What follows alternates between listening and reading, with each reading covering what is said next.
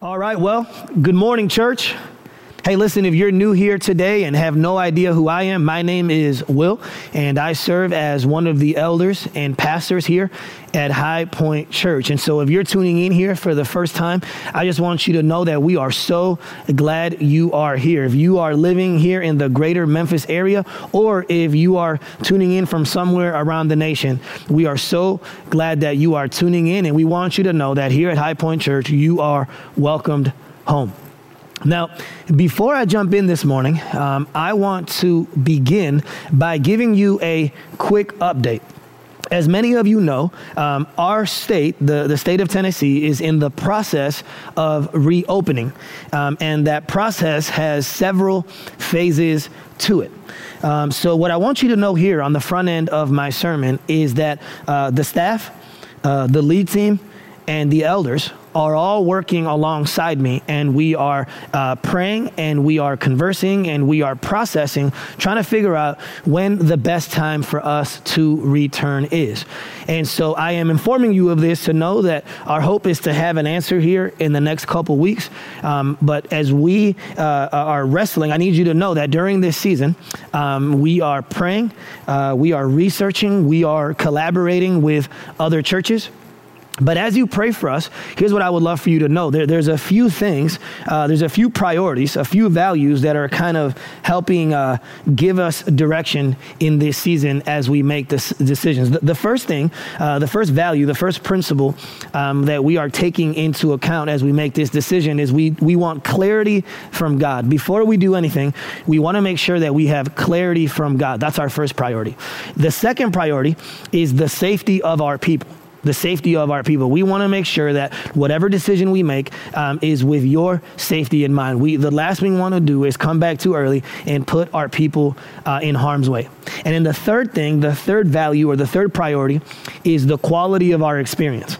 And what I mean by that is we want to make sure that we take enough time so that when we come back, we can offer a similar quality of experience. So those three things are the things that are helping us navigate our decision making: the clarity from God, the safety of our people, and the quality of our experience. And so as you pray for us, we would love for you to pray along those lines. I can say though that my hope is that, Lord willing, in the next couple weeks, so on May 24th, I want to give you an update. My hope is that by May 24th, based on the different information that keeps coming out, we will be able to give you a pretty solid idea of what the summer is going to look like here at High Point Church. But I just want you to know that this is at the forefront of our minds, it's at the forefront of our prayers, and it's at the forefront of our conversations. But we would really appreciate your prayers in this season.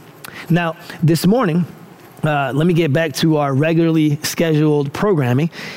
This morning, we are in the fourth installment. We are in the fourth week of our Psalm series entitled Psalms, a Mixtape for Our Lives. And our passage this morning comes to us from Psalm chapter 90. Psalm chapter 90. So what I want to do is go ahead and read it here for us. So if you have your Bibles, go ahead and turn there. If you have your app, go ahead and turn to Psalm 90. Or if you don't have either, I will be reading and the words will be here on the screen. So Psalm 90, and it's 17 verses, and I'm going to read it here in its entirety. Here's what the Word of God says. It says, Lord, you have been our dwelling place in all generations. Before the mountains were brought forth, or ever you had formed the earth and the world, from everlasting to everlasting, you are God. You return man to dust and say, return, O children of man. For 1,000 years in your sight are but as yesterday when it is past, or as a watch in the night. You sweep them away as with a flood. They are like a dream, like grass that is renewed in the morning. In the morning it flourishes and is renewed. In the evening it fades and withers. For we are brought to an end by your anger. By your wrath we are dismayed. You have set our iniquities before you, our secret sins in the light of your presence. For all our days pass away under your wrath. We bring our years to an end like a sigh. The years of our life are 70, or even by reason of strength 80, yet their span is but toil and trouble. They are soon gone and we fly away. Who considers the power of your anger and your wrath according to the fear of you? In verse 12, here is the heart of the psalm. Verse 12 says, so teach us to number our days that we may get a heart of wisdom. Return, O Lord, how long? Have pity on your servants. Satisfy us in the morning with your steadfast love, that we may rejoice and be glad all our days. Make us glad for as many days as you have afflicted us, and for as many years as we have seen evil. Let your work be shown to your servants, and your glorious power to their children. Let the favor of the Lord our God be upon us.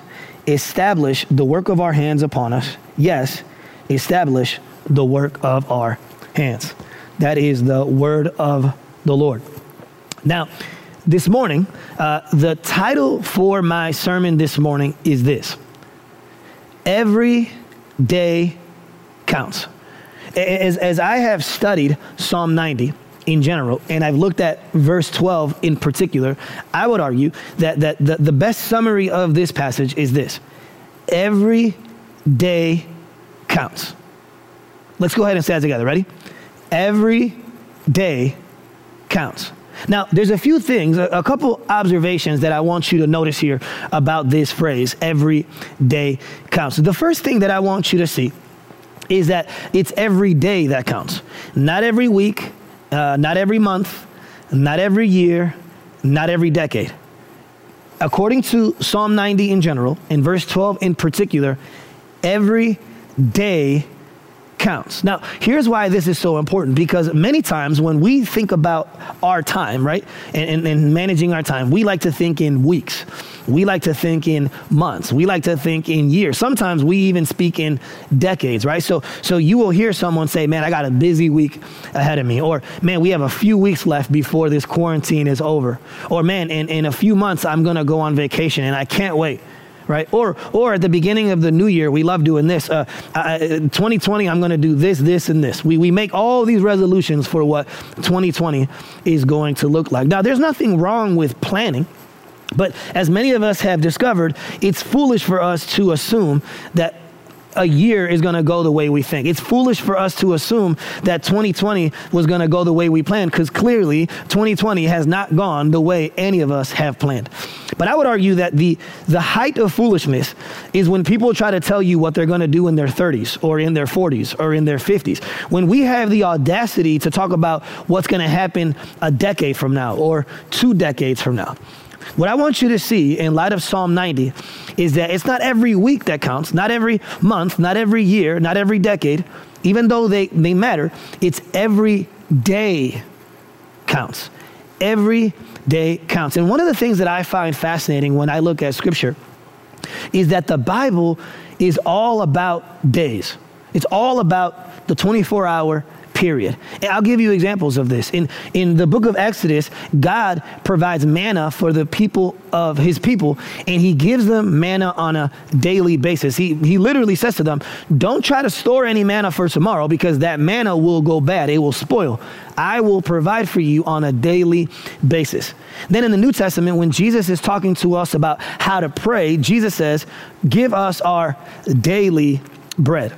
In Scripture, it says that God's mercies are new every morning. Every day, God gives us new mercies. There's a place in the epistles where it says that outwardly we are wasting away, but inwardly we are being renewed day by day. In the Old Testament, it says, this is the day that the Lord has made. Let us rejoice and be glad in it. Jesus actually talks about worry. He says, do not worry about tomorrow, because tomorrow has its own problems. Focus on today. So what I want you to see is that I intentionally use that title, Every Day Counts, because the Bible is all about our days, not our weeks, not our months, not our years, not our decades. The Bible is all about our days. The other thing that I want to show you here that I think is really important about this title before we jump in is I need you to notice that the phrase is every day counts. It doesn't say make every day count. It says every day counts. So this week, out of curiosity, I typed in the phrase make every day count.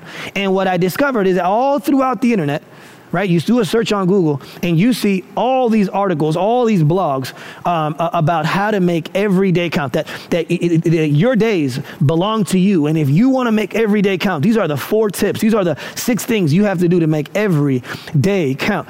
I want you to see, the phrase doesn't say make every day count. The phrase says, the title is every day counts. Here's why that's important. Because whether you make a day count or not, a day still counts. What we see in Psalm 90 is that every day counts whether you make it count or not. That's why the title is not make every day count, because if that was the title, then the impression I would be giving you that it's up to you. And that's not the gospel, that's religion. It's not up to you. Every day counts regardless of whether you make it count or not. And that's what I need you to see. Here's the other thing about this idea of making every day count. If every day counts, then we should make every day count. Does that make sense?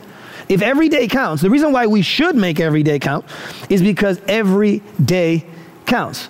Or to put it in another way, in the passage, Moses says, teach us to number our days that we may gain a heart of wisdom. The reason why we should number our days is because our days are already numbered. Does that make sense? That's what I want you to see, that the reason why we should make every day count is because every day already counts, whether we make it count or not. And that's why the title of the message this morning is Every Day Counts. So in this passage, what we're going to do is we're going to learn 3 things about time. We're going to learn 3 things about timeline and God's perspective and our perspective on time. We're going to look at this subject of time from 3 different angles. I want to begin this morning by looking at God's time. Then after we look at God's time, we're going to look at man's time. And then we're going to conclude by looking at how we can synchronize our time with God's time. So we're going to begin by looking at God's relationship with time. Then we're going to look at man's relationship with time. And then we're going to conclude by seeing, once we see God's timing and man's timing, we're going to conclude by seeing how can we as people make sure that we synchronize our time with God's time. So let's begin this morning by looking at God's time. Look what it says in verses 1 through 4 of the passage. I'm going to reread verses 1 through 4. Here's what it says. Lord, you have been our dwelling place in all generations. Before the mountains were brought forth, or ever you formed the earth and the world, from everlasting to everlasting, you are God. You return man to dust and say, return, O children of man. For 1,000 years in your sight are but as yesterday when it is past, or as a watch in the night. So the first thing that I want you to see here in this psalm about time is I want you to see God's relationship to time. The first thing that stands out to me as I read this psalm is that Moses, he begins the psalm by looking at God. He begins with God. In other words, he doesn't have a horizontal focus. He has a vertical focus. He begins the psalm vertically by looking at God. In other words, the main character of this psalm is not Moses, is not the Israelites, it's God. God is the main character of this psalm. And then the first thing we find out, Moses says in verse 1, Lord, you have been our dwelling place in all generations. Now, the word there, dwelling place, here's what it means in the Hebrew. The word there, dwelling place, means a place of refuge, a safe place, or it can mean a place of rest and comfort. Now, here's what I discovered this week that I didn't know. The Hebrew word there for dwelling place can actually mean a den of a house. A den. Not a den of robbers, but a den in a house. Now think about what a den is, okay? A den, think about your house, right? Depending on what size house you have some sort of foyer, right, when people walk in. And then many times people have like a formal living room. Not all the time. I know I don't have money for that, but maybe you do, right? Some people have a foyer. Some people have a formal living room. And then every house has a den or a living room, a place where the family does life. What I love about that phrase, dwelling place, is that what Moses is saying is that God is our den. God is our living room. He's not our foyer.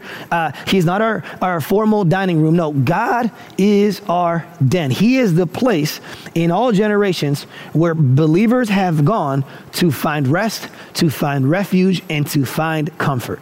Isn't that beautiful? I love that. I love that idea that God has been our den, our living room for all generations. Think about this.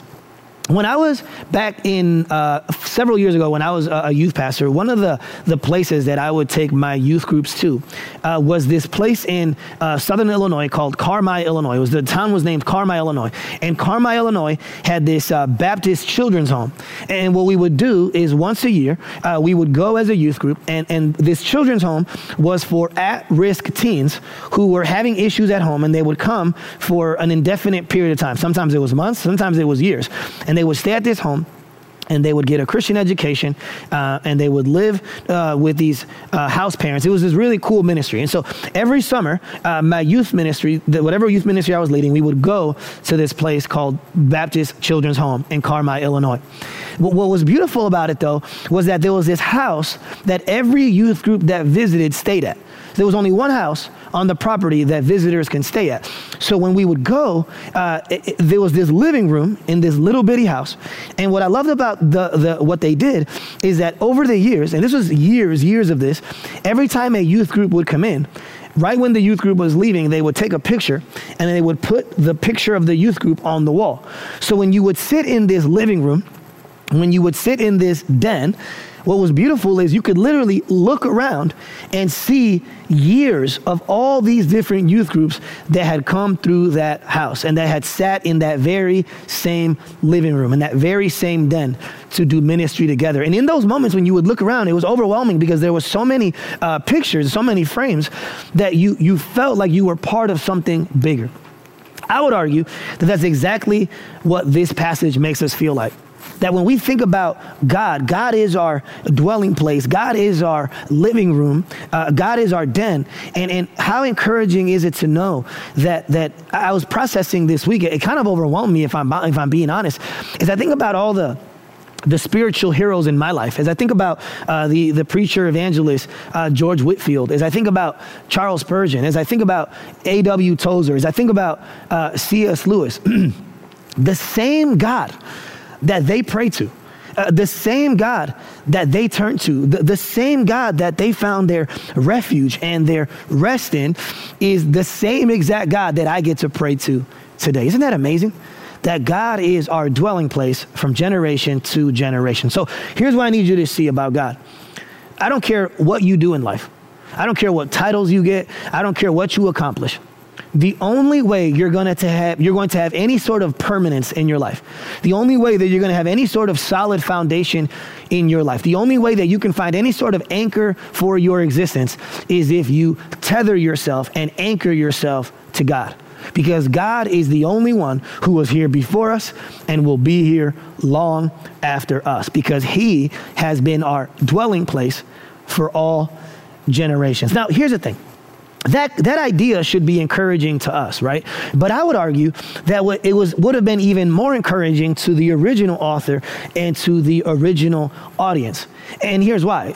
I kind of read past it earlier, but this Psalm 90, is a very unique psalm because Psalm 90 was written not by David, not by one of the sons of Korah, which we saw a couple weeks ago, but Psalm 90 is the only psalm written by Moses. Moses is the author of Psalm 90. So what that tells us about Psalm 90 is that Psalm 90 is by far the oldest of all the Psalms. And it's not even close. It is centuries older than the other Psalms because Moses lived way before David or the sons of Korah. Now, let me give you some background and kind of give you an idea of what the context was for Psalm 90. I feel that context is everything. If you're new to the Bible, let me tell you a little bit about who Moses was. If you go back to the end of Genesis, the beginning of Exodus, the people of Israel find themselves in Egypt. And a new Pharaoh raises up. And this new Pharaoh, instead of seeing Israel and the Israelites as an ally, he sees them as a threat. And so they continue to grow. They continue to multiply. Kids are just popping out left and right. And so he gets threatened by them. And what he decides to do is he decides to kill all the Hebrew boys. So Moses is born, and his parents, being good parents, don't want to have their child killed.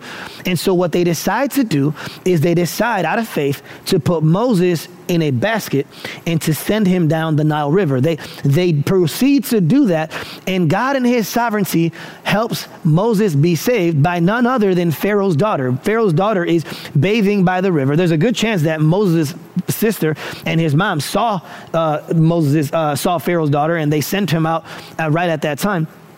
Pharaoh's daughter sees the baby. She takes him into the house. She adopts him. So Moses grows up in this really weird dichotomy where on the one hand, he's a Hebrew, and yet on the other hand, he's born a Hebrew, but he's being raised as Egyptian royalty. Now, here's the thing about Moses' life. To really get a summary of Moses' life, you can't really look at Moses' life in days, but you almost have to look at it in decades. And here's why. Because essentially, Moses' life is broken up into three major parts. It's one period of 40 years, another period of 40 years, and then a third period of 40 years. 3 periods of 40 years. So Moses, he grows up in Pharaoh's palace. And then we are told in Exodus that he goes out one day and he sees an Egyptian abusing a Hebrew, an Israelite, one of his kinsmen. And he gets angry, he gets defensive, and so he tries to deliver his people, if you will, in his own strength. And it says that he goes out, he kills the Egyptian, and buries his body. Once people find out what he did, we are told that he escapes into the wilderness. Okay, but here's what's interesting. If you're not careful, because the story of Exodus moves so quickly, you might be tempted to think that Moses was 18 years old when that happened, that Moses was 25 years old, that he was 30 years old when that happened. But what we see when we look at the entirety of Moses' life, Moses was already 40 years old on the day that he was right around 40 when he killed that Egyptian. When he finds out that his own life is in danger, he goes out into the wilderness and he is a shepherd for several years. When he is out in the wilderness, God shows up and in a burning bush and calls Moses to be the deliverer of his people. Again, if all you're doing is reading through scripture, because the Bible moves so quickly, you would think that it's only been a few weeks or a few months or even a few years. But the reality is it's been another 40 years. When God shows up to Moses in the bush, Moses is already 80 years old. That's a long time. But when we read through scripture, it's easy for us to minimize just how much time is actually passing. So God tells Moses, I need you to go back to Egypt and to deliver my people. After arguing for a little bit, Moses finally agrees and he heads back to Egypt. Now, here's the thing. And maybe you've never heard this before. It might even sound a little bit heretical. I don't know how many scholars would agree with me, but if Moses was really 80 years old when he left Midian and went back to Egypt, think about it. If he was 80 years old, there is a good chance, a very, very good chance that on the way back, Moses was driving a Lincoln Town Car with his blinker on the whole way. Because let's be honest, that's what 80-year-olds do. Amen. Anyways, so he it's in the Hebrew. If you look in the Hebrew, you'll see it. So he's 80 years old and he goes back to Egypt. When he gets there, God uses him to deliver his people. And then after he delivers his people, they head out. They head out towards the promised land. But here's what's fascinating about Moses' life. If you look at Exodus chapter 14, I believe, in Exodus chapter 14, God literally tells Moses, as you are leaving, I don't want you to take the shortest way back through the land of the Philistines. I want you to take the long way that will take you by the Red Sea. What I need you to see is that in Moses' life, God rarely went the fastest route. He usually went the most fruitful route, okay? And here's where I want to pause real quick. I want you to know that many times God is not in the business of taking you the fastest route. He is in the business of taking you the most fruitful route. God literally says to Moses, I don't want you to go the short way through the land of the Philistines because there's a good chance that the people will get discouraged and turn back. I want you to go the longer way.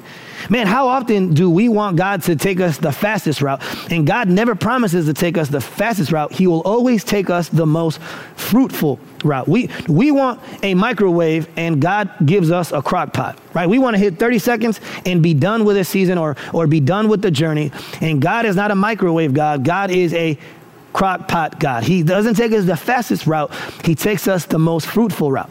So Moses and the Israelites, they get to the land of Canaan, and we are told that Moses sends out 12 spies, one from each tribe, into the land of Canaan. When they get back, 2 of the guys, Joshua and Caleb, are like, man, we can take these guys. God is with us. Everything is good. The problem is the other 10 didn't have that kind of faith.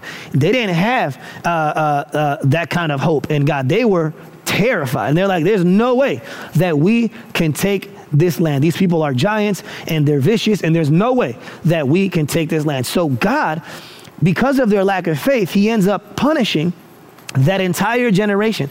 And what God informs Moses of is that everyone who is over 20 will die before they enter the promised land. So think about it. Everyone over the age of 20 would have to die as punishment before God would allow them to have a chance to go back into the promised land. So God essentially informs them that for 40 years, they are going to wander in the desert. God literally says, for the 40 days, the spies were gone for 40 days. He says, for each one of those days, you guys are going to spend a year in the wilderness. So for 40 years, Moses, the pastor of this flock, has to see an entire generation die in front of him. Now think about this. Scholars estimate that the people of Israel were somewhere between 1.5 and 2 million people when they left Egypt. Can you imagine how many people had to die for an entire generation to disappear? I would argue, and I don't think it's even close, that the pastor who's done the most funerals in human history was Moses. Because for an entire generation to die in a period of 40 years, that is a lot of people dying. That is a lot of grandparents. That is a lot of parents. That is a lot of uncles and aunts and cousins and siblings. That's a lot of people who had to die in order for this curse to fully be absorbed. Think about this. There's a good chance that every time the Israelites moved camp, they were leaving graves behind. Okay? Now, what commentators say is that Psalm 90 was actually written at a very specific time in Moses' life. I tell you all this, and this is where I'm building up to.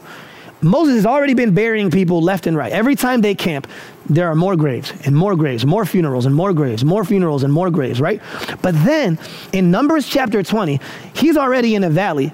I would say that Numbers chapter 20, which commentators say is the context, the background for Psalm 90, is the lowest point in the valley. Here's why. Because in Numbers chapter 20, 3 things happen to Moses all at once. The first thing that happens is his sister dies, Miriam. The second thing that happens is his brother dies, Aaron.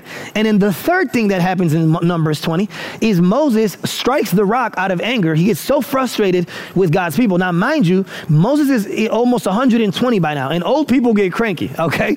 And so he has just been dealing with these people for years. I promise I'm not trying to throw old people under the bus, by the way. The Lincoln Town Car joke, and I love old people, okay? Just so you know. But Moses, in Numbers 20, his sister dies. His brother dies, and then out of frustration, he hits the rock, a rock that God didn't tell him to hit.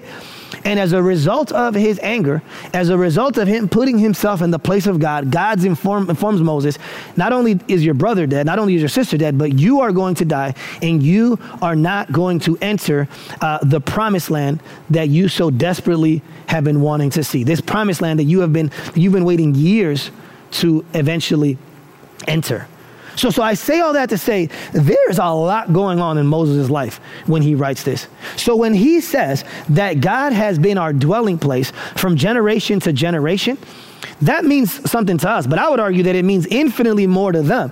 A group of people who were living out of tents and suitcases, who didn't have a home yet, that for 40 years were wandering. He can say, even though we are in the wilderness, even though we are wandering, even though we are living out of tents and suitcases, you are our dwelling place. You are where we find our refuge, our rest, and our comfort. And then he says that God is everlasting. That's from everlasting to everlasting, you are God. And then in verse 4, he says, for 1,000 years in your sight are but as yesterday when it is past, or as a watch in the night. So to give you an idea of how long, how eternal God actually is, Moses says that 1,000 years is in his sight is like 24 hours or like 4 hours. Here's what I mean.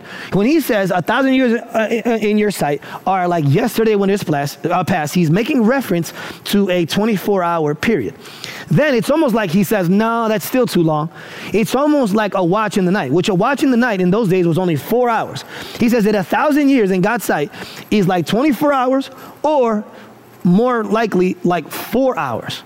That's how eternal God is. So let me kind of put this in context. If 1,000 years in God's eyes is 24 hours, then that means Jesus died and resurrected 2 days ago. If it's 4 hours, then that means that Jesus died and resurrected 8 hours ago in God's sight. Just to give you context of how eternal God is. Let me give you another example. If 1,000 years is like 24 hours or like 4 hours, then it means that Moses, his life, which was 3,000 years ago, was like 3 days ago for God. Or 12 hours ago, if you're going with the night of the watch in the night. You think about the pyramids of Giza, these ancient pyramids that are so old. Well, if you do the math, that's about 4 days in God's time, and or 16 hours if you're doing the night, the watch in the night. And I did the math, and I'm not really good at math, so these numbers might be wrong. So bear with me. I did the math. In light of that math, that 1,000 years is like 24 hours and or 4 hours. The United States, you know how old the United States is? In God's eyes, the United States is about an hour old. We've been around for about an hour if you're using that timeline. And if you look at how long human beings live, well, he says 70 to 80. If you go with the higher number 80, that means that our lifetime, based on that criteria, is about 8 minutes, okay? So that just gives you an idea of how eternal God is. It gives you an idea of just how everlasting God truly is. So the first thing that we see here is we see God's time. The second thing that I want you to see here in this passage is I want you to see man's time. Man's time. Look what it says in the next section. I'm going to read verse 5 all the way through verse 11. Here's what it says in verse 5. He says, you sweep them away as with a flood. They are like a dream, like grass that is renewed in the morning. In the morning, it flourishes and it is renewed. In the evening, it fades and withers. For we are brought to an end by your anger. By your wrath, we are dismayed. You have set our iniquities before you, our secret sins in the light of your presence. For all our days pass away under your wrath. We bring our years to an end like a sigh. The years of our life are 70, or even by reason of strength 80, yet their span is but toil and trouble. They are soon gone, and we fly away. Who considers the power of your anger and your wrath according to the fear of you? So, the second thing that I want us to see this morning is I want you to see man's relationship with time. And what Moses does here in this psalm, in this section that I just read, verses 5 through 11, is he compares God's eternality from verses 1 through 4 to our mortality and frailty, verses 5 through 11. Moses really wants us to see just how frail we are, just how mortal we are, just how brief our lives really are. And in order to do that, he actually gives us 4 illustrations to show just how brief our lives truly are. The first illustration that he uses in verse 3 is he describes us as dust. And why does he describe us as dust? Well, what scholars say is that Moses is actually hearkening back to Genesis chapter 3 and Genesis chapter 2. When God creates us, he creates us from dust, right? And Moses says, which is interesting because if you look at the way the Bible's written, Moses actually wrote that chapter. He wrote this chapter and that chapter, so he's referring back to something that he wrote. And in Genesis 2 and 3, we discover that man was created from dust. And so Moses says, this is what one commentator said, he says that man is part dust, part divinity. We are part divinity because we are made in the image of God, but then we are part dust because we are made from the earth. So the first image that Moses uses to show us just how brief our lives are is he describes us as dust. The next illustration that he uses to show us how brief our lives is he uses an illustration of a flood. Now, here's the thing about floods. In those days, in the ancient Near East, and it's actually still common today, one of the things that happens, it's a very arid, very dry area. But during certain seasons of the year, there is heavy rains that fall. And these rains almost always fall on the mountains or on the hills. What starts to happen when that happens, if the rains are strong enough, what will happen is this, even if it's only brief, a torrential flood will come down into the valleys and down into the wadis, which was this piece of land. And so here's what I need you to see. Moses is saying that our lives, when our lives are over, they end like that. There's no one sees it coming. And just like an unsuspecting flood just wipes out something out in the wilderness is exactly how death is. It's an unexpected torrential flood that comes in and just sweeps us away. He doesn't just use dust and he doesn't just use a flood. He also uses the illustration of a dream. He says that we are like a dream. Think about a dream, right? When you're in a dream feels like it lasts forever. And it feels so real when you're in it. But the reality is once you wake up at night, you realize that it was only for a few minutes that you were dreaming and you forget about it almost as quickly as it showed up. He says that our lives are like a dream that happens in the evening and is gone by the morning. And then the final illustration that he uses to describe the brevity of our lives is he describes us as grass. Now, the picture that people would have had of grass back then is totally different from the one that we have today. Back then, because this was a dry, arid desert, grass wouldn't last as long as it lasts right now. Here's what would happen. Because the nights in the desert were so cold, what would happen in the morning is there would be this dew all throughout the hillside. And because of this dew, what would happen is these little shoots of grass would start shooting up. So in the morning, around 8 or 9 in the morning, you would go out and you would see these little shoots of grass with all this potential starting to grow. But by noon, when the sun was blistering hot at the height of the day, right, when the sun is blistering, what would happen is that grass would start to die. It would start to wither away. And then by evening, that grass that a few hours ago had all this potential would be withered to the point of dying. What he says is that we are like grass that spurts, shoots up in the morning, and there's all this potential, and then over time, literally within a few hours, the sun withers us away. The word there, wither, it means to wilt. It means to fade away. It literally means to lose potency. That as time goes on, we start to lose potency. In the passage, he talks about that our years end with a sigh. The word there really isn't a sigh, it's a groan.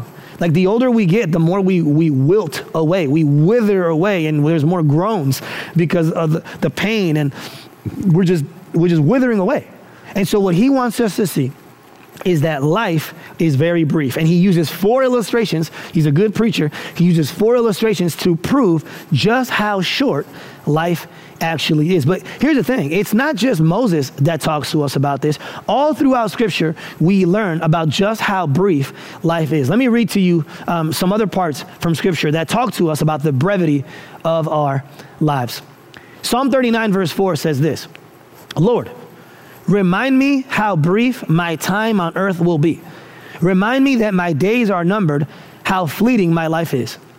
You have made my life no longer than the width of my hand. My entire lifetime is just a moment to you. At best, each of us is but a breath. Look what it says in Job 7:6. It says, my days fly faster than a weaver's shuttle. I don't know if you've ever seen a weaver's shuttle, but it moves. He says, my days fly faster than a weaver's shuttle. They end without hope. Look at the next one. Ecclesiastes 7 says this, real quick, many times what we do is maybe you're hearing me talk about this and you're like, man, how morbid is this sermon? Why are we talking about death? Like, why are we talking about the brevity of life? Let's talk about the vigor of life. Let's talk about how much life we have left. Well, here's what Ecclesiastes 7 says. It's written by Solomon, the wisest man who's ever lived apart from Jesus. Here's what he says. He says, better to spend your time at funerals than at parties. After all, everyone dies. Now, I don't know if you know this, but it's a real stat. 10 out of 10 people die. I don't know if you know that stat, but it's true. Okay. He says, after all, everyone dies. So the living should take this to heart. And then he says, sorrow is better than laughter, for sadness has a refining influence on us. Then he says, a wise person thinks a lot about death, while a fool only thinks about having a good time. Think about this for a second. If Moses prays, teach us to number our days so that we may get a heart of wisdom, then what Ecclesiastes is telling us, if you don't pray and you don't learn to number your days, instead of a heart of wisdom, you have a heart of what? Foolishness. Because only a fool ignores death. Then in James chapter 4, here's what it says. Look here. You who say, today or tomorrow, we are going to a certain town and we'll stay there a year. There goes that year language again, right? We love talking in months and years and decades. He says, we will do business there and make a profit. How do you know what your life will be like tomorrow? Forget about next year. How do you know what your life will be like tomorrow? Then he says, your life is like the morning fog. It's here for a little while, then it's gone. What you ought to say is, if the Lord wants to, or if the Lord wills, or Lord willing, we will live and do this or that. Otherwise, listen to this. You are boasting about your own pretentious plans, and all such boasting is evil. Remember, it is sin to know what you ought to do and then not do it. So maybe you never heard of this verse. Well, now you know it. And if you do not pretend or act as if life is going to end, and you don't know when life's going to end, right? James says that even tomorrow is not guaranteed. And so if this is an application point for all of us here, okay? You do not know when your time will end. And so every time you make a plan, and that plan has anything to do with tomorrow or the end of the week or a month from now or the end of this quarantine, you better put Lord willing somewhere in that passage or in that sentence or in that the statement that you're making. One of the things that happened earlier this year is Kobe Bryant died. And many of you might not know this, but Kobe Bryant is by far my favorite athlete of all time. I had a chance to almost meet Kobe. I went to Moody Bible Institute, and the teams that would play the Bulls would come to the gym, Solheim Center, which was the gym over at Moody. All these teams, before they would play the Bulls, would come and practice there. And so I knew the Lakers were coming, and I showed up with my jersey, and I wanted to meet Kobe. And I remember Lily was with me, and there's more to the story, but I'm going to summarize it quickly. I had a gospel track, and I had written Kobe a message because I wanted to share the gospel with Kobe Bryant. And I remember I got there early, and the team ended up coming out, and because of security and the wait, I didn't end up getting to him. And I remember that my biggest regret was that I didn't share the gospel with Kobe Bryant. But for some reason, because he was this celebrity, because he was this star, I feel like there was a part of me that thought, well, Kobe Bryant's going to live forever. Like, that's Kobe. You don't even need to say his last name. Everyone knows him just by Kobe. Kobe's going to be around. Man, and when Kobe Bryant died a few months ago, I bawled. Like, I can tell you right now, there was people texting me like if I had lost a friend because they knew how much I cared and how much I respected him. And immediately I felt this guilt. Like, man, maybe I should have done more to share the gospel with Kobe. Maybe I should have done more to give him the good news. I don't know where Kobe was with the Lord. But what I can tell you, here's what I can tell you. That Kobe, just like all of us, should have said Lord willing. Because no one knows when their time is up. So even if this is all you take away from my message, from now on, if you make a plan, any type of plan, and don't have Lord willing attached to it, James says you are sinning because you don't know what's going to happen tomorrow or next week or next month, okay? Then the other thing that I want you to see here is that in our culture, one of the things that we are tempted to do in our culture is that since our culture doesn't really have a space for God, They don't really have a theology of God. What they also don't have a theology for is death. And so I don't think I've ever seen a culture that avoids death and ignores death and tries to delay death more than our culture. And our culture does this in many ways with the language that we use, with the surgeries that we have. Like we have surgeries that try to delay the fact that we're looking old, right? With the products that we use. Even the fact that we have hospitals and nursing homes is a way for us to put the sick, dying people away. If we don't have to see people withering away, if we don't have to see people dying, then we don't have to deal with death. See, in Moses' day, there wasn't nursing homes. In Moses' day, there wasn't hospitals. People had to see their relatives, their friends, their families die. Our culture does everything in our power to push that away. We avoid it, we ignore it, we delay it. Even when people die, what do you do? What do you pay the funeral director money for? At the wake, what do you want them to do? You want to make that body, that dead body, look as alive as possible, like they are just sleeping. Why? Because our culture does not know what to do with death. What's fascinating is that when you look at church history, though, all throughout church history, Christians had a much more, they had a much greater awareness about death than we had. As a matter of fact, I found out this week that Jonathan Edwards, the great pastor and theologian, when he became a Christian around the age of 17. He was already in full-time ministry by the age of 18, okay? When he was 18 and 19, he wrote what are called his resolutions. And they were these statements that he made, these commitments that he was making to God before he got into ministry. Out of the first 5 resolutions that he had, I think 4 of them had to do with his management of his time. And in his prayer, he literally prays, Lord, I want you to stamp eternity on my eyeballs so that I can minister differently. So I can always minister with the end in mind.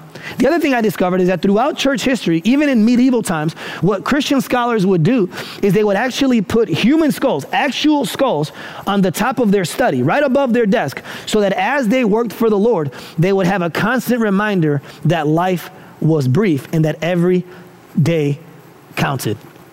That just gives you an idea of how different we are today from people in the past. Look at what Job chapter 14 verse 5 says. He says, you have decided the length of our lives. You know how many months we will live and we are not given a minute longer. It says God has already pre-decided the length of your life. And you know, God knows how many months you will live, and we will not be given a minute longer. Then look what it says in Hebrews 9:27. It says, just as it is appointed for man to die once, and after that comes the judgment. That Greek word there literally means that God has already predetermined when you will die. There's an appointment between you and God. And here's what you gotta know about me. Your boy is always running about 1 to 2 minutes late to every appointment, to every meeting. It's just kind of a habit I have. I should fix it, but pray for me. There's one appointment that I'm not gonna miss. I don't even know when it is, but I'm not going to be late to it because the Bible says that God has appointed for each man to die once. There's literally, according to Job 14, there's a time that God is going to call you to himself and you will not live a minute longer. And then in the passage, he says it says we will live either 70 to 80 years. He gives us like a range, right? Maybe 70, and if you have strength, maybe 80. But 80 is like 10 years extra. Here's what's funny. When I first came across that this week, I thought, oh, well, that's just Moses, right? This is Moses' time. People lived to 70 and 80 back then because they didn't have the technology we had. They didn't have the modern science that we have. But with all of our modern medicine and all the things that we have, we live way longer. But then I found something out that I didn't know. I discovered that according to the 2020 census data, the average woman lives 81.9 years. The average man lives 77.1 years, okay?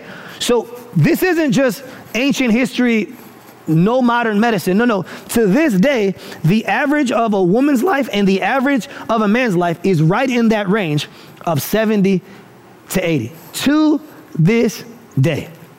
So I started doing math. I was like, okay, let me put it to you like this. And I'm not even math. I did a lot of math, guys. You should be proud of me. I took pre-algebra for 3 years in a row. So this is a big thing, okay? But let me explain it to you like this. I am, Lord willing, going to turn 35 in August. So let's go with the shorter number, 70, the shorter time span. Once I hit 35, according to Moses, I have lived half my life. So I did the math. There are 12,775 days in 35 years. So then that would mean I have, if I live to 70, Lord willing, that means I have 12,775 days left. But here's why I don't. Because once you subtract sleeping, once you subtract working, once you subtract emails, once you subtract traffic, I really only have about 600 days left, okay? So that just gives you an idea of how short life actually is. Life is really, really short, you guys. And the quicker we are to embrace that, the quicker we are to accept that, since every day counts, we must learn to count every day. Every day counts, so the least we can do is count every day. All our days are numbered, so the least we can do is number our days. Here's the last thing I'll say, and I'll end with this before I go to the last point. One of the things that's happening in this season is you have people who are aware. So let me put this. I believe that we as believers should be aware of the coronavirus. We shouldn't be anxious about it. I believe that we should be careful. We shouldn't be consumed by it. And here's what I mean. The Bible says that worry and anxiety are sin. Even if you struggle with it chemically, it's a result of Genesis 3 sin, right? So worry and anxiety are a sin. Jesus says that. It's all throughout. James brings the same thing up. That worry and anxiety are a sin, okay? Now think about this. I believe, in light of this fact that our days are numbered, I believe that we as Christians should be aware of the coronavirus, but we shouldn't be anxious. I believe that we should be careful, but we shouldn't be consumed. I can't tell you how many Christians are walking around with fear, terrified of this virus. If what the Bible says is true, that your day of dying is appointed, then what that means is, and don't miss this, if God wants to take you during this time, even with all the precautions you're taking, you're going to go. And if God doesn't want you to take you during this time, you're not going to go, okay? So I'm not saying not to be aware, and I'm not saying not to be careful. But what I am saying is, in light of these passages, we shouldn't be anxious, and we shouldn't be consumed. So that's God's time. That's man's time. The last thing I want to do here is I want to tell you how we can synchronize time. If we know what God's time is, what can we do to make sure that our time is synchronized with God's time? And according to this passage, there's actually two ways that we can synchronize our time with God's time. There's a part that we play, and then there's a part that God plays. Let me start with the part that we play. Look what it says here in verses 12 through 17 of the passage. Moses writes, "So teach us to number our days that we may get a heart of wisdom. Return, O Lord, how long? Have pity on your servants. Satisfy us in the morning with your steadfast love, that we may rejoice and be glad all our days. Make us glad for as many days as you have afflicted us, and for as many years as we have seen evil. Let your work be shown to your servants and your glorious power to their children." And then verse 17, "Let the favor of the Lord our God be upon us and establish the work of our hands upon us." Yes, establish the work of our hands. So according to Moses, there's a part that we play in synchronizing our time with God's time. There's a 3-part prayer that Moses says we should be playing if we are to synchronize our clocks with God's clock, our watch with God's watch. He says, if you're taking notes, write this down. First thing we should do is we should pray, "Lord, teach us." The second thing we should do is we should pray, "Lord, satisfy us." And the third thing we should pray is, "Lord, establish us." Teach us, satisfy us, establish us. The first thing he says is, "Lord, teach us." Lord, teach us. Look what it says in verse 12. In verse 12 of the passage, it says, "So teach us to number our days so that we may get a heart of wisdom." Then verse 13 says, "Return, O Lord, how long? Have pity on your servants." But the word I want you to see there is the word, that phrase, "teach us." What I love about that prayer, and I don't know about you, but I know I haven't been praying this way, is that we should be praying daily, "Lord, teach us to number our days." In other words, what that implies is that we don't currently know that. We don't have that information by default. We need to learn how to number our days. We have to pray, God, teach us to number our days. That's the first implication. The other thing I want you to see, the other thing that I want you to see that I think is really important is that he says, teach us to number our days. Not to name them, but to number them. Why do I bring that up? Because in the Old Testament, in Genesis, one of the things that God has Adam do is Adam names the animals. The reason why Adam names the animals is because what it is showing is that Adam had authority over these animals. And so out of his authority, he numbered the animal. He named them. The Bible doesn't say to name our days, but to number them. Why? Because our days don't belong to us.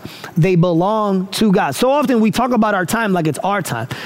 It's my alone time or my free time. Your time doesn't belong to you. We don't get to name our days. We are called to number them. And then he says, when we do that, we will get a heart of wisdom. The word there, wisdom, is to take knowledge and to apply it to your life. It's to take truth and to apply it to your life. To take doctrine and to apply it to your life. The more we number our days, the more we will get a heart of wisdom. So the first prayer is teach us. The second prayer, though, is to satisfy us. Look what he says here in verse 14. He says, satisfy us in the morning with your steadfast love, that we may rejoice and be glad all our days. Make us glad for as many days as you have afflicted us, and for as many years as we have seen evil. Then he says, let your work be shown to your servants and your glorious power to their children. His second prayer is, Lord, satisfy us. The word there in Hebrew is literally the prayer that we should be praying is, Lord, every morning I need you to fill me up. Every morning I need you to have your love and your joy and your grace and your work, which is the gospel, overflow within me so that I can be fully satisfied with you. If we are going to be people that make every day count, if every day counts, then we have to make every day count, right? If we are going to be people that number our days well, we have to pray, Lord, satisfy us in the morning. Satisfy us with your word. Satisfy us with your gospel. Satisfy us with your truth so that we can overflow in love, in joy, and in gospel freedom. Then the third prayer that we need to pray, if we are going to be people who number our days, is not only do we have to pray, Lord, teach us, Lord, satisfy us, but the third prayer is, Lord, establish us. He says in verse 17, let the favor of the Lord our God be upon us and establish the work of our hands upon us. Yes, establish the work of our hands. The word there, establish, here's what it means, and I love this. The word establish, it means to confirm something. It means to authenticate something. It means to reinforce something. It means to give something validation. It means to give something a lasting impact. We need to pray, Lord, whatever I am up to, I pray that I would be up to whatever you want me to be up to, because I need you to establish the work of my hands. I need to make sure that I join you in your agenda. I don't want you to join me in my agenda. I want to join you in your agenda. I don't want you to join me in my work. I want to join you in your work. Lord, please help me to make sure that I am so sensitive to your spirit that I am about the things that you are about so that you can establish, reinforce, authenticate, and confirm the work of our hands. God, I can't push this plow by myself. I need your hand on my hand so that we can push this plow together. I love that. Here's the thing I want to say really quick that's important about this idea of establish the work of our hands. And I'll talk about this more in the future, but I think it's important for me to camp out here. There's a difference between your calling and your capacity. We have all been given a capacity.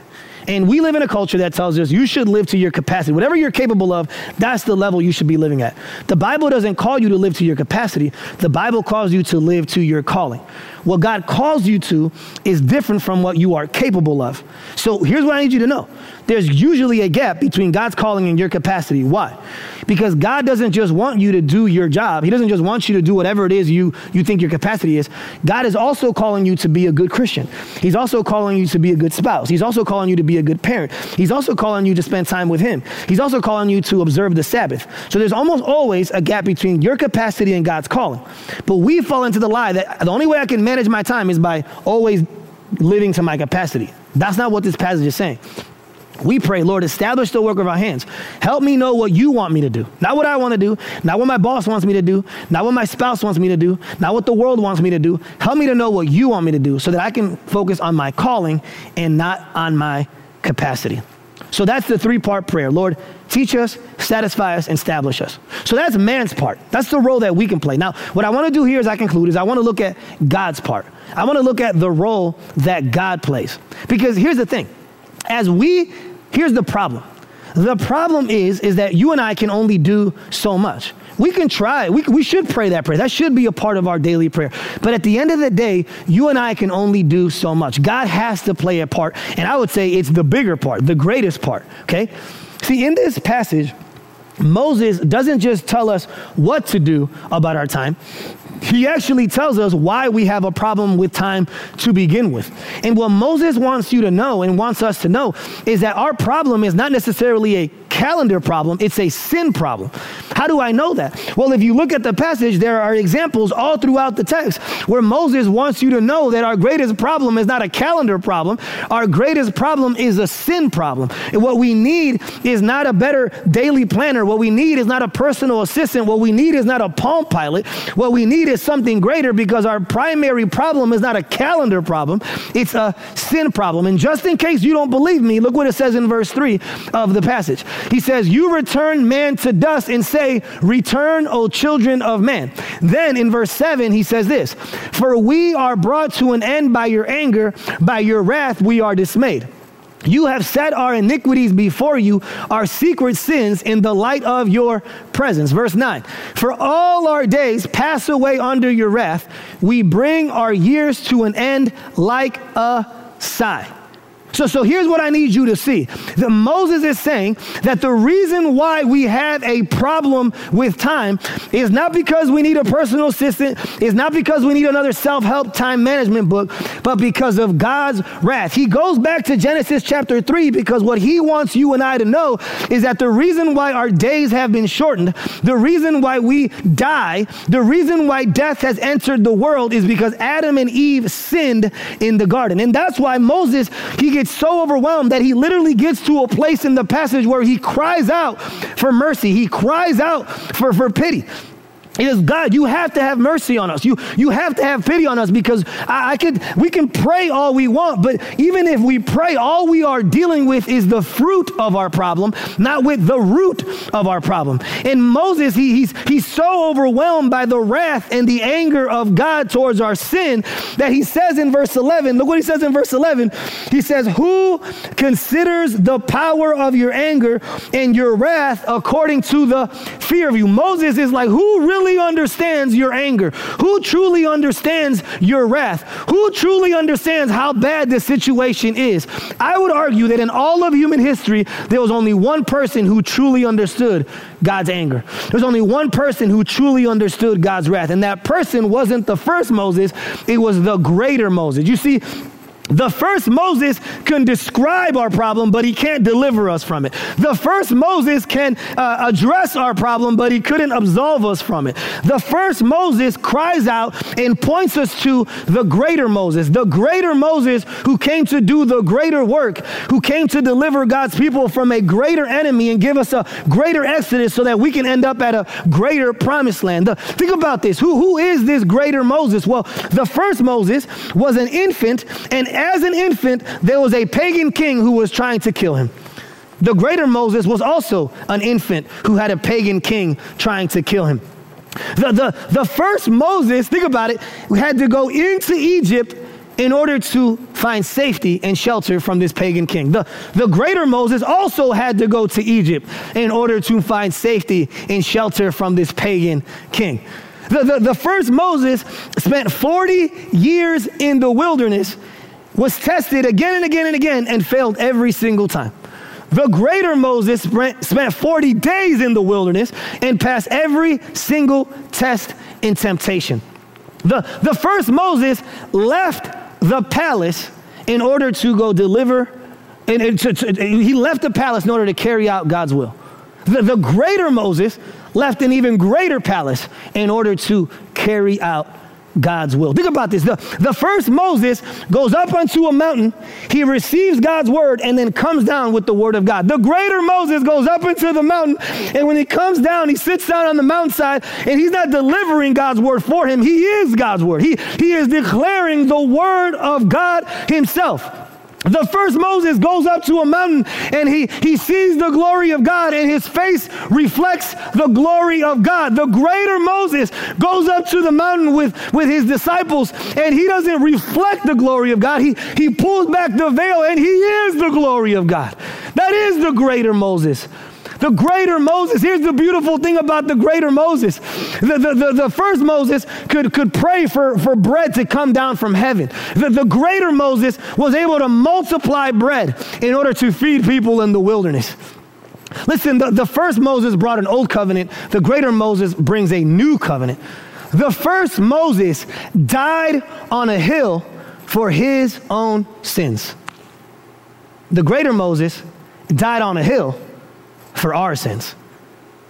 Jesus Christ is the greater Moses. It says in 2 Timothy, it says that there is only one mediator between God and man. There's only one mediator between God and man, and his name is not Moses. His name is Jesus Christ our Lord. That's why in Luke chapter 9, you think that the last time we see Moses is here in the Old Testament. But in Luke chapter 9, Moses shows up again, and he's up on a mountain.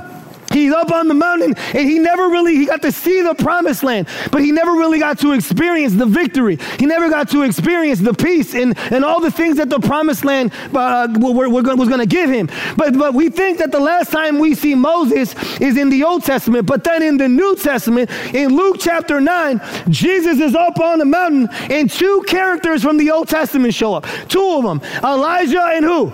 Moses. Why? Because Elijah represented the prophets, Moses represented the law. Combined, they represented the Old Testament, and they were showing us that Jesus was the fulfillment of the Old Testament. Moses saw the glory of God. God in his grace, God in his mercy allowed Moses to see his son. That's crazy, guys. There's only one mediator between God and man, the man Christ Jesus. And that's why we now can number our days and be glad in our days all at the same time. If before the gospel, you can't number your days and be glad all your days at the same time, because when you number them, you get depressed. When you number them, you get sad. But in the gospel now, we can number our days and be glad all our days because Jesus took care of our sin and God's wrath and God's anger. And then in Romans chapter 5, verse 6, here's what it says. I love this, that right when we are helpless, because that's what this is, Psalm 90 is a picture of our helplessness. Romans 5 verse 6, it says, when we were utterly helpless, Christ came at just the right time and died for us sinners. He didn't come just at any time. He came at just the right time to die for you and for me. And because Jesus did what he did, now, like the Apostle Paul in Philippians chapter 1, we can say to live is Christ and to die is gain. Jesus came and took care of this secret sin, of these iniquities that are set before God. He took care of all our sin. Jesus took our sin. It says that he buried it at the bottom of the ocean. It says that our sin is now behind the back of God, so he doesn't see it anymore. It says that our sin has been taken away from us as far as the east is from the west. It says that our sin in Jesus now has been forgotten by God. Come on, church. Man, the more you meditate on that, the more you think about that, the more you allow the Spirit to teach you about that, the more that will satisfy your soul. Man, once you understand that salvation and heaven are settled, all of a sudden you can be free from self-preservation. You can be free from self-protection, and you can start living your life for the glory of God and for the good of others. Every day counts. So the reason why we should make every day count is because every day counts. Hey, listen, if you're sitting here this morning and you have yet to place your faith in Jesus, you want to know who this Jesus is, I want to invite you today to place your faith in him. Listen, I don't know how long you have on this earth. I don't know.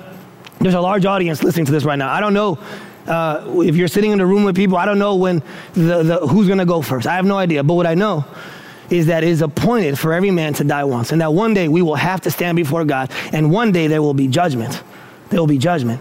And maybe you're sitting here and you're like, man, I hear what you're saying, and I want to know this, God, but you don't know what I've done. I've been in really bad places. I've done really bad things. Well, I need you to know that it says here in the passage that even our secret sins are before God. Whatever that thing is that you think disqualifies you from the love and grace of God, even our secret sins are laid out before him. And one of the things I said a few months ago in one of our series is that sin that you can't seem to forget is the very same sin that God refuses to remember. And that in the gospel, there is hope. In the gospel, there is forgiveness.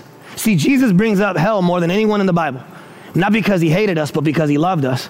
And he wanted to know that we're going to spend eternity somewhere. We're all going to spend eternity somewhere. We might not be everlasting like God is, but we are immortal. We never die. We will spend either our eternity in heaven or in hell. My prayer, my hope is that today would be the day that you place your faith in Jesus. The Bible says the only thing you have to do is to confess with your mouth and believe in your heart that Jesus Christ is Lord. You take the moment, you pray, you ask Jesus to be the Lord of your life, and to take this brief life here on earth and to have him save it, rescue it, and dedicate it to him. I pray that today would be the day that you make that decision, that today would be the day that you place your faith in Jesus. Remember, every day counts, regardless of whether we make it count or not. But I would argue we should make every day count because every day counts. Let's pray. Father God, we thank you for today, and we thank you for your word, and we thank you for its truth. I pray, Lord, in Jesus' name, that the people here who have yet to, if someone just prayed or wants to pray, I pray that they would do just that they would pray and they would respond to you. They would text the number 97000 to High Point, and that today would be the day that they change the focus of their life, place their faith in you as their Lord and their Savior. Help us, Lord, to number our days because our days are numbered. We love you, and we pray this in Jesus' name. Amen.